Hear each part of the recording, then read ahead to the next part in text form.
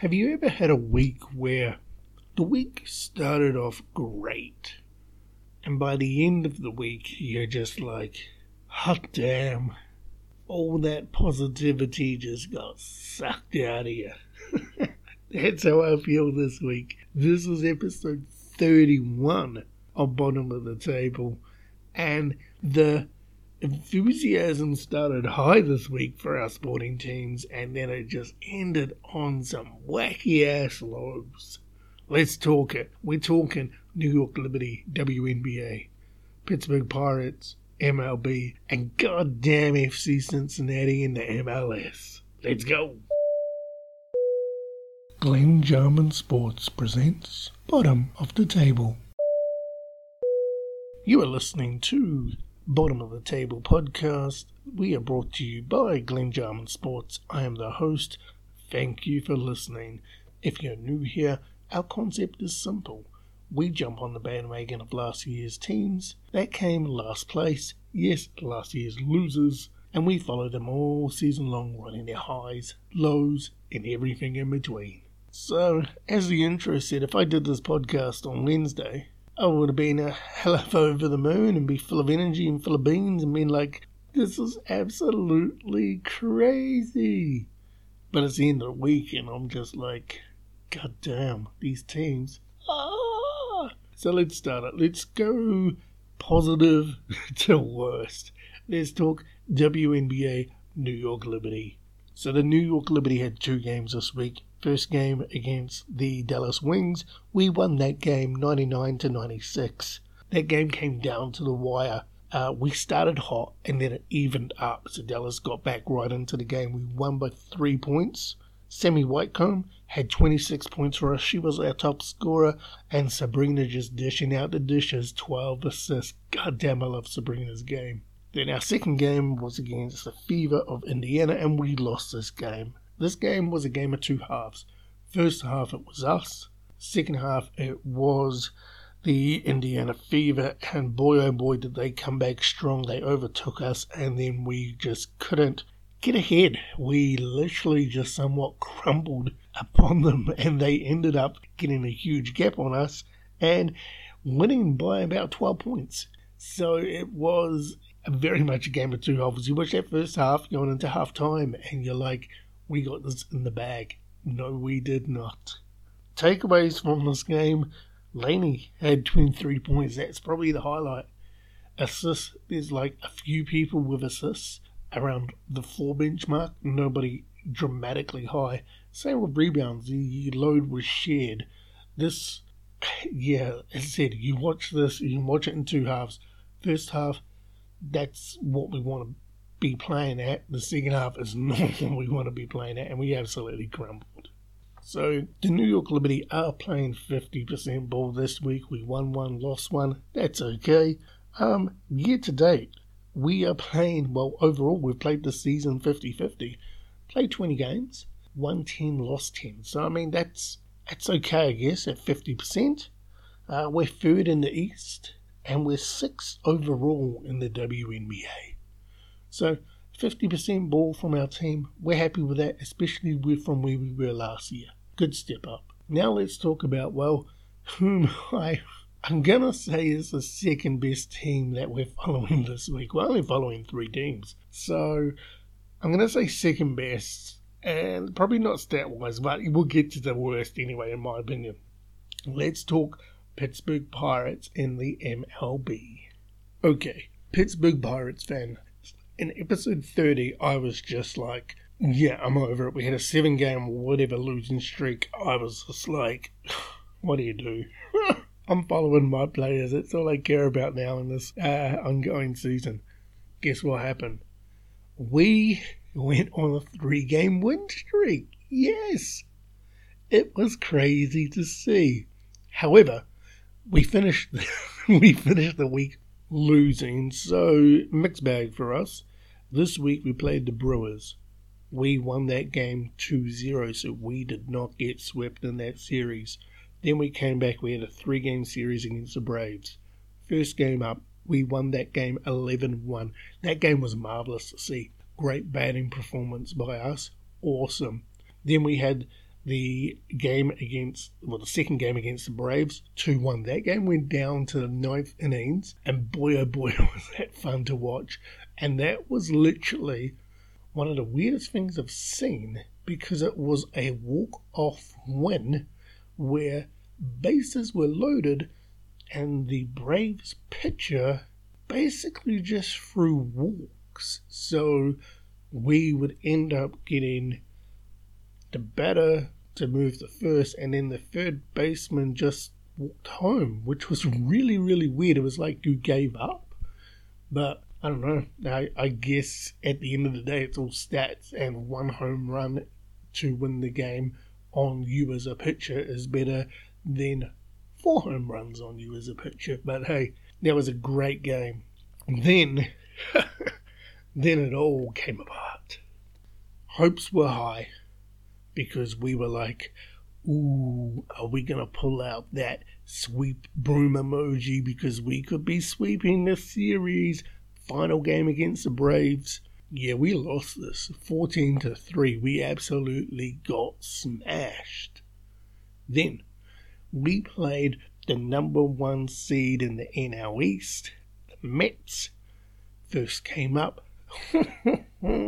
We lost this 13-4. In 2 games, we had 27 runs put on us. Hot damn. But then we turned it around, yes, after a rain delay washout, 2 games back-to-back. We won the first game 6-2. Yes, we got back on the board and we could raise that Jolly Roger once again. Second game up, though, we lost that 4-2. So we're back on a 1-game lose streak. What do you do? What do you do?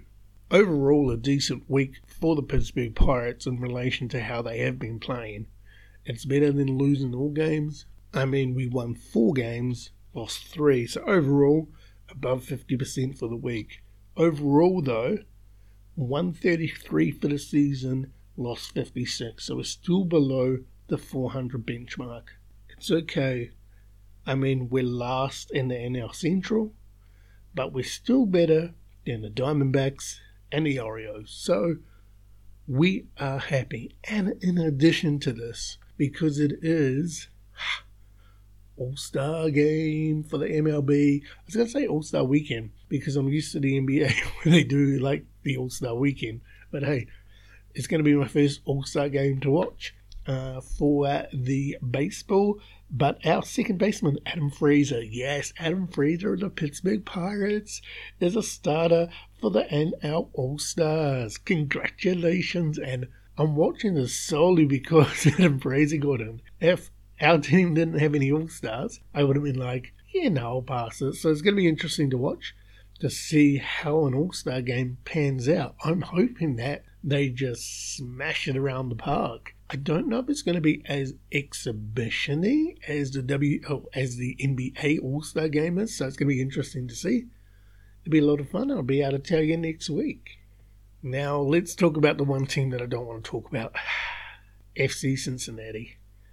Let's go. MLS. FC Cincinnati. This concept is simple. Step 1, you build a brand new stadium. Step 2, you fill it full of fans. Step 3, you go there and you play and you win a goddamn home game in front of your home fans to give them something to cheer about, because all your games you have played in your brand new stadium, you have not won.